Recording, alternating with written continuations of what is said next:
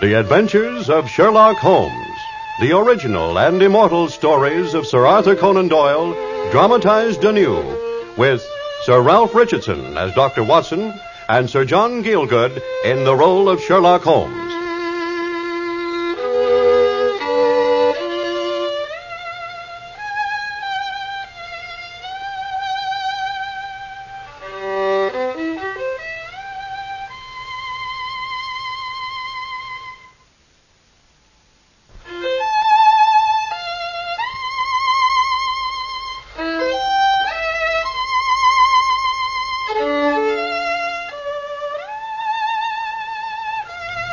I think I remember the Six Napoleons, mainly because it was such a triumph for my friend Sherlock Holmes.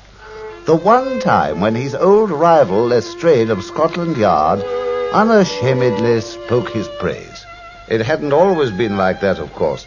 In the early days, Lestrade had more than once been inclined to jeer at my friend's original methods. But by the time of this particular adventure, he'd lost some of his old enmity. He'd taken to looking in the evening at Baker Street and talking about old times and generally keeping Holmes up to date in everything that was going on at police headquarters. But this particular evening, as Holmes improvised on his violin, Lestrade fell curiously silent and puffed thoughtfully at his cigar for a moment or two.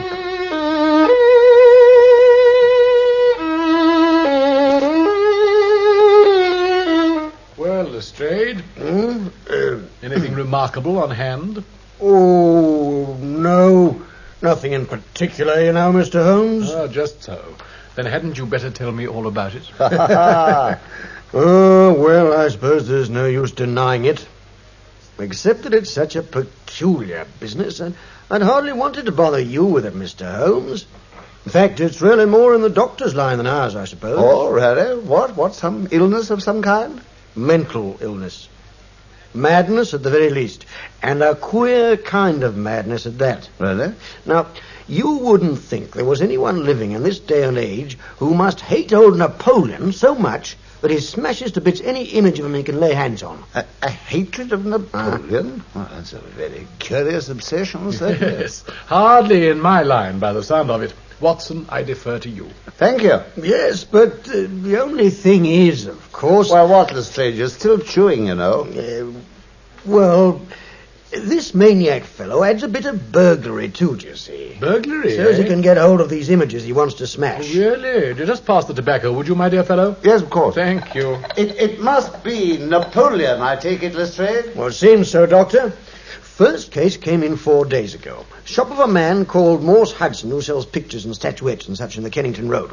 The assistant was in the back shop, and he heard a sudden smash, and when he rushed through, somebody had thrown down a plaster bust of Napoleon and broken it to smithereens. Oh, valuable? No, worth a few shillings maybe, not much more. Oh. Anyway, the shop fellow ran out to the street, but there wasn't any trace of anybody by that time. But something's happened since, obviously. Yes, last night. There's a well-known doctor called Barnicott who lives only about a couple of 100 yards from Miss Morse Hudson's shop. Yes, I've heard of him. One of the biggest practices south of the Thames, they say. Yeah. He's a bit of a collector, too, isn't he? Antiques and so forth. Same man, gentlemen. Well, he'd got hold of a couple of plaster casts of the famous head of Napoleon by some French sculptor or other called Devine.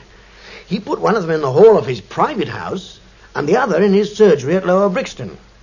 And when he came down this morning, Doctor, house burgled. And yet there wasn't a thing taken but the bust from the hole. Good gracious. And believe it or not, it had been carried outside and smashed against the garden wall, same as the other one in the shop. This is certainly very novel, Lestrade. I thought it would please you, Mr. Holmes. And it isn't the end yet either. The other bust, in the surgery. Exactly the same, Doctor.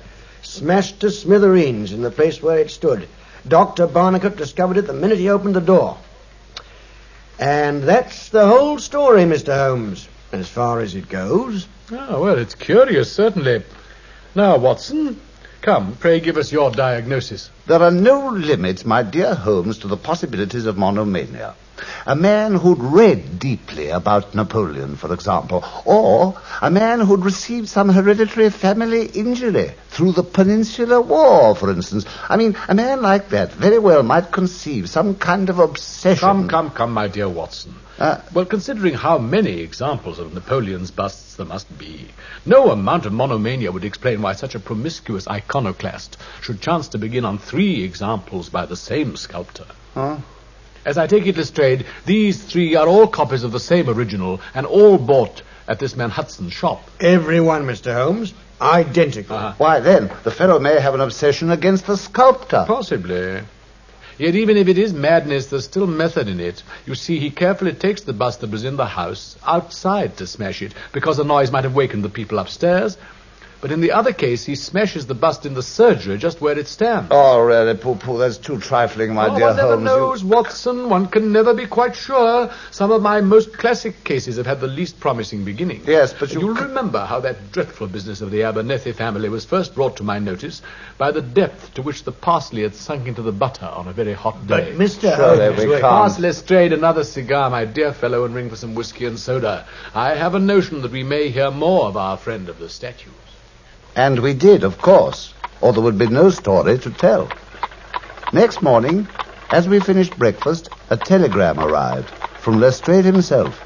Come instantly, 131 Pitt Street, Kensington. With Holmes' usual energy, we did go, instantly. There, we found the railings outside the house all lined by a curious crowd. By George, Watson, it must be attempted murder at the very least. There's nothing else will hold the interest of the London messenger boy. There's the street waiting for us, Holmes. Good morning, Inspector. Morning, gentlemen. Come in, come in. Yes, Napoleon business again, Mr. Holmes. I guessed as much. What is it this time, Lestrade? Murder, sir. Splendid. Do close the door, my dear Watson. Yes. This confounded crowd. This is Mr. Horace Harker, gentlemen, the owner of this house. Mr. Sherlock Holmes and Dr. Watson, Mr. Harker. Good morning, sir. How do you do, sir? Mr. Harker's a reporter for the Central Press Syndicate, Mr. Holmes. I've gathered so much already, Lestrade. Well, Mr. Harker, will you kindly tell us exactly what has happened? Well, I'll do my best, sir. It all seems to centre around a bust of Napoleon I bought for this very room about 4 months ago. Where did you buy it, Mr. Harker? What? Oh, Harding Brothers, you know, a few doors up from the High Street station. I don't know what that's got to do with it. Anyway, most of my writing work's done at night, you know. Habit of mine. And I was sitting upstairs in my den about 3 o'clock this morning when I suddenly heard the most horrible yell from down here. Oh, the most dreadful sound, Mr. Holmes. Plainly news on your own doorstep, Mr. Harker. As a reporter, I should have thought you would have welcomed such a diversion. Oh, I couldn't. I was too unnerved, I don't mind telling you. I see. Anyway, I pulled myself together a bit and I got hold of a poker and came down. And when I got in here, the window was open, sir. And the first thing I saw was that the Napoleon bust had gone from the mantelpiece. Intriguing, most intriguing. I'm sure my monomaniac theory is the only possible one, Holmes. Yes, of course. And the murder, Mr. Harker? Well, I rushed to the front door and threw it open and there, on the doorstep... Well? I nearly fell over a dead man who was lying there. Good gracious me. Yes, he had a great gash in his throat and the whole place was swimming in blood. But who was this murdered man? You've made inquiries, Lestrade. Of course. There's nothing to show who he was. We've got the body in the mortuary. You can see it if you want. What does he look like? Tall, thin, sunburnt, poorly dressed. Artisan of some kind, I'd say. Obviously a foreigner. There wasn't any name on his clothing, and there was nothing in his pockets except an apple and some string, and a shilling map of London and a man's photograph. Here it is, Mr. Holmes. Aha. Plainly not a picture of the fellow himself, judging by your description. What do you make of this, Watson? Oh, let's see. Well, somewhat simian in type, eh? Yes. Thick eyebrows, you see, Holmes. Very peculiar projection on the lower part of the face. Altogether, I should say, Southern European, I'd guess. Admirable, Watson. And the bust, Lestrade. What happened to Mr. Harker's bust of Napoleon? We had news of it 5 minutes before you came. Smashed to smithereens in the front garden of an empty house in Camden Hill Road. Aha. I'm going round to see it now. Want to come? Well, of course, of course. We leave you in peace now, Mr. Harker. I'm sure you must be impatient to write up your own story for one of your newspapers. Oh, it's too late now, I'm afraid. The first editions are probably out with it already. Oh, that's too bad. Just my luck. Oh, but perhaps a cup of tea. I've been too confused to write a thing so far. Well, at any rate, you must try. And you can quote me if you like. Say that I believe my friend Watson's theory is almost certainly the right one. Ah, my dear Holmes, you really think Yes, he is convinced that the crime was the work of a dangerous homicidal lunatic with Napoleonic delusions. Oh, thank you, Mr. Holmes. Yes, I could certainly use that. You really do believe it, Holmes? Why not, Watson? Why not? It'll serve for the moment and for the press. Come, Lestrade, let us view the remains. Ah, yes, the body, Mr. Holmes. No, the bust. I propose to indulge in a little jigsaw work. You see, if all the fragments fit together to make the head complete again... What then, Holmes? Well, I may be able to... you and I will have some interesting work to do, Watson. Good morning, Mr. Harker. Come, gentlemen. With some little trouble, Holmes succeeded in reconstructing the whole bust from the splinters scattered over the garden of that empty house. Why he did this, I didn't know. Lestrade and I, obediently but mystified, fetched and carried at his direction. Holmes' face was enigmatic as he and I next drove to the premises of Morse Hudson, the supplier of the first 3 busts that had been broken. From him, we learnt the name of the original manufacturers of the articles, Messrs. Gelder and Company of Stepney. In rapid succession, we drove through the fringe of fashionable London, theatrical London, literary London, commercial London, and finally, maritime London, where the tenement houses swelter and reek with the outcasts of Europe. There, in a side street, we found the statuette factory, and we learnt from the proprietor... Oh, but there's thousands, Mr. Holmes. We took thousands of casts for the Divine Napoleon. I've no doubt it's a noble work.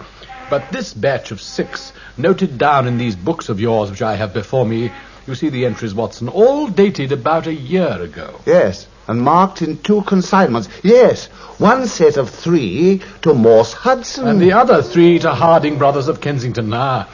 Who does the casting work on these statuettes of yours, Mr. Gelder? Usually Italians, Mr. Holmes. We find they work well. And you recognize this particular Italian, this obvious Italian? Watson, pray show him the photograph that Lestrade gave us. Yes. Here it is. Ah, the rascal. Beppo. Beppo, indeed. Well, what was his other name? I never knew it, even though he used to work here. Oh, he was a madman, sir. I never knew a man with such a temper.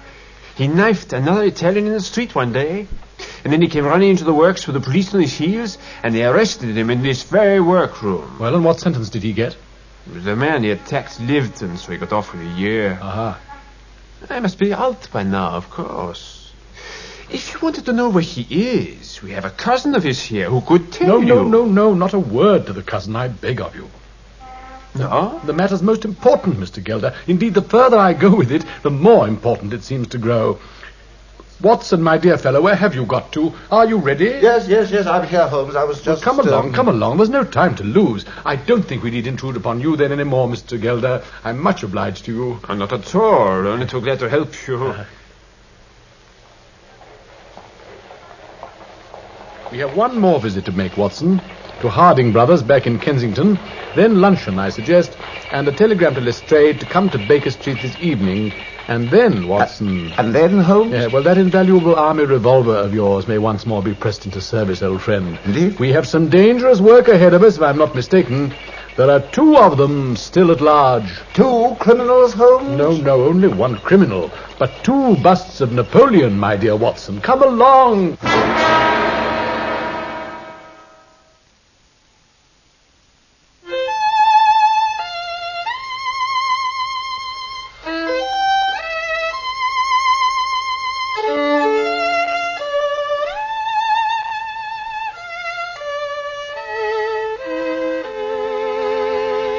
And so, as always, I had to be content. Sherlock Holmes was at his most mysterious, and I knew so well how dearly he loved a mystery and would tell me nothing of his conclusions until his own time was ripe. I waited as best I could. Yet, as the slow, late summer day wore on, I felt a constantly rising excitement within me, and I saw that Holmes, too, was febrile and impatient, until at last, in response to our telegram, the good Lestrade appeared. Ah, Lestrade, my dear Lestrade. You weren't busy, I hope. Busy, Mr. Holmes? I'm always busy. It's our motto at the Yard. Of course.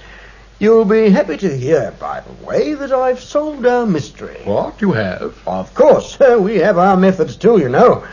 I've identified the dead man. My dear Lestrade. Oh, yes, Doctor. We've an inspector who makes a speciality of Saffron Hill and the Italian Quarter, and he knew our corpse the minute he set eyes on him.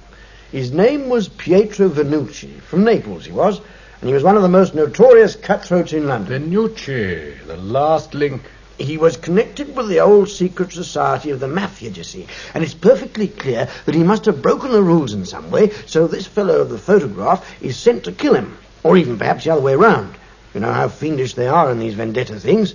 At any rate, one is shadowing the other. There's a scuffle outside Harker's house, and in the struggle, Venucci gets his death wound. How's that, Mr. Holmes? Perfect. I confess it seems to hang together admirably. Except, of course, for Napoleon. The busts are only a coincidence. We're on the murderer's trail, of course, as I expect you are, too, from your wire. So all we need to do is to make our way to the Italian Quarter, where I've no doubt we'll be able to find him. No, my dear fellow, Chiswick. Chiswick's a highly respectable residential district. Ah, and therefore the most likely neighborhood for spectacular happenings. If you've ever trusted me before, my dear Lestrade, trust me now. I'll promise to go with you tomorrow to the Italian Quarter if I fail you. Now, for your part, come with Watson and me tonight to Chiswick. Is that a bargain? Well, I take you on trust, Mr. Holmes. You do very wisely. You'll have dinner with us first, Lestrade. Well, now, that's very nice. Have you ordered the four-wheeler, Watson? For 11, to take us over to be on the other side of Hammersmith Bridge. Good. And you have the address, of course, the one we got from the fellow at Harding Brothers. Yes. Laburnum Lodge, Laburnum Vale, Chiswick. Admirable. You never fail me, Watson. Oh, would you pass me my hunting crop there, Lestrade? This it? Yeah, thank you. The handle is weighted with lead, a most useful weapon, as I've proved before. Now, let us address ourselves to the important process of nutrition. It may be a long time before we eat again.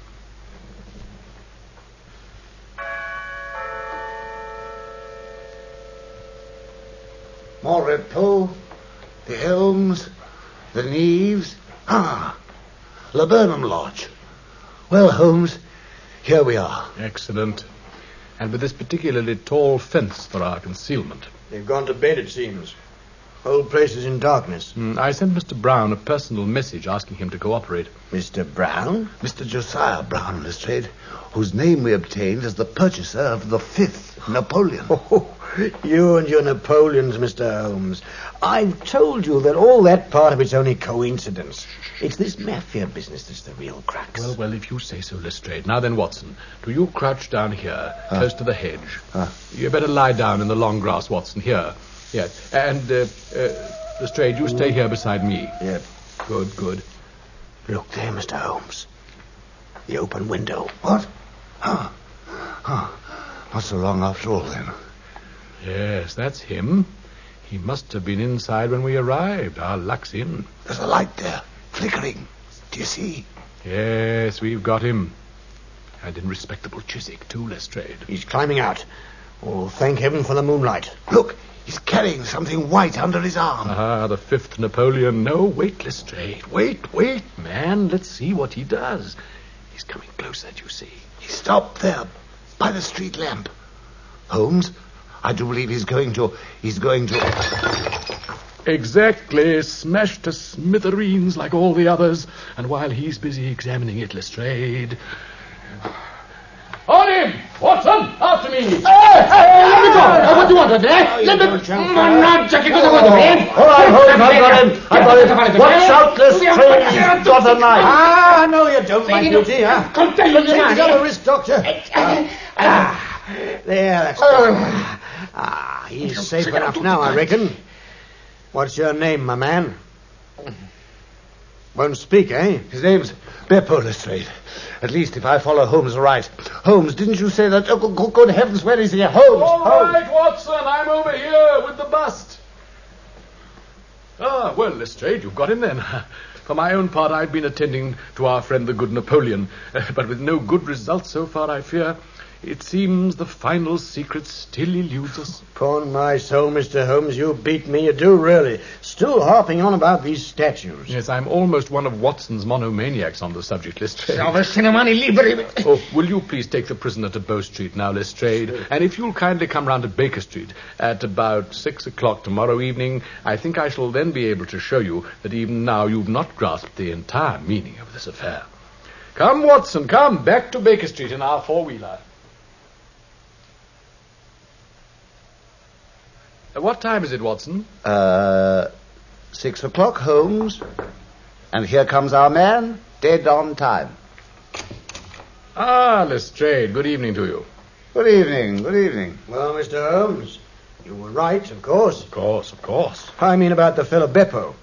I've been able to check everything. Other name unknown, pretty celebrated as a ne'er-do-well in the Italian colony, temper of the fiend. Used to be a successful sculptor, but fell in evil ways. Watson, that's the street bell, I believe. Ah, yes, and I hear footsteps on the staircase. Would you prepare to receive our visitor? Certainly, Holmes, certainly. Ah, good evening, sir. Mr. Sandiford of Reading, I suppose. Yes, sir. Mr. Sherlock Holmes is expecting me. I had a letter from him by special messenger. Yes. Come in, Mr. Sandiford. This is Mr. Holmes here. Good evening, sir. Let me take your bag. Carefully, I beg you, my dear Watson. That bag contains the whole object of our search. That's right, isn't it, Mr. Sandiford? Well, if you mean the Napoleon bust, yes, it does, sir. It beats me how you knew I had one. Well, we had your name from Mr. Harding of Harding Brothers, Mr. Sandiford. He told us that they'd sold you their last copy, and they gave us your address. Yes, quite so. Now then, sir, do you agree to my terms as I set them out in my letter? Well, you said you'd be prepared to pay me £10 for it. £10 it is, Mr. Sandford. Oh, I'm an honest man, Mr. Holmes. Of course, the money attracts me, but I think you ought to know I only paid 15 shillings for it. I've named my price, Mr. Sandiford, and I intend to stick to it. There you are, sir. £10. Yes, and in return I shall only ask you to sign this paper in the presence of these witnesses.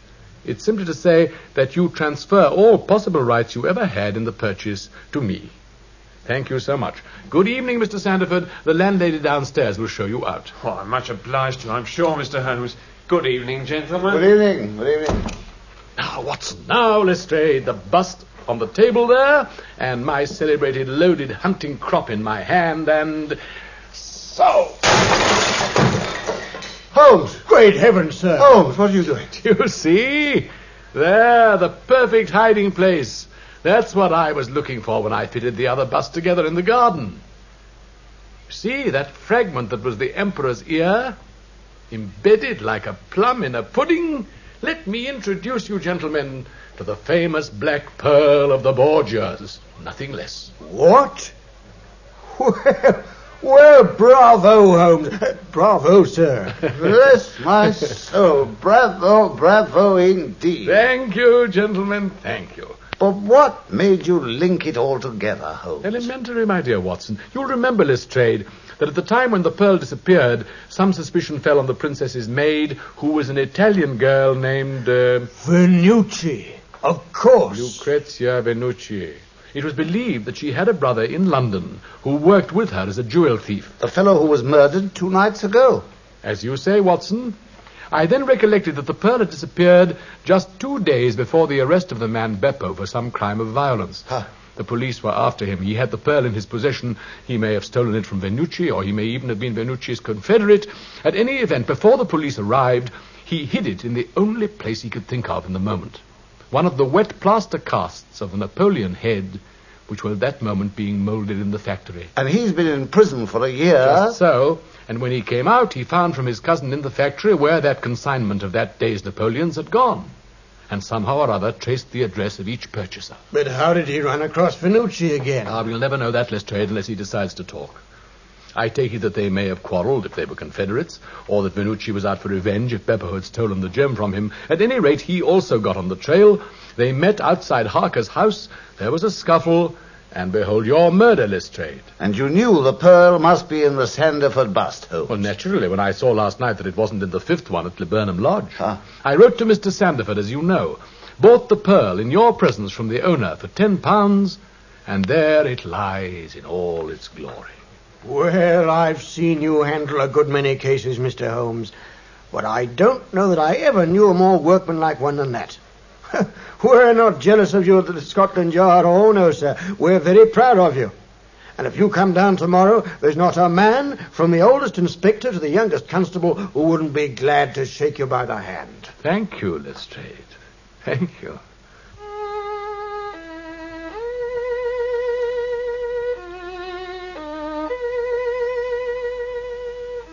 And as he played that evening, with Lestrade's tribute still ringing in his ears, it seemed to me, who knew him so well, that he was more nearly moved by the softer emotions than I'd ever seen him. So ended, then, the case of the Six Napoleons, in the year 1900, when I was back once more, after the death of my wife, in those old rooms in Baker Street, which I shared with the man I most revered in all the world, Mr. Sherlock Holmes.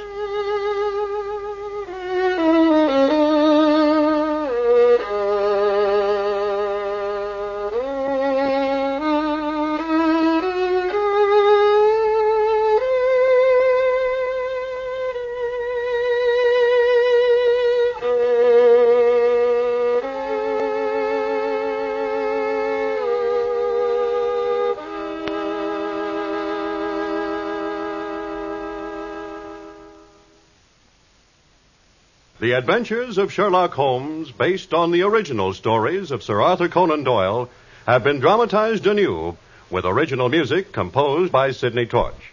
Sir Ralph Richardson played the part of Dr. Watson, and Sir John Gielgud that of Sherlock Holmes. The program was produced by Harry Allen Towers.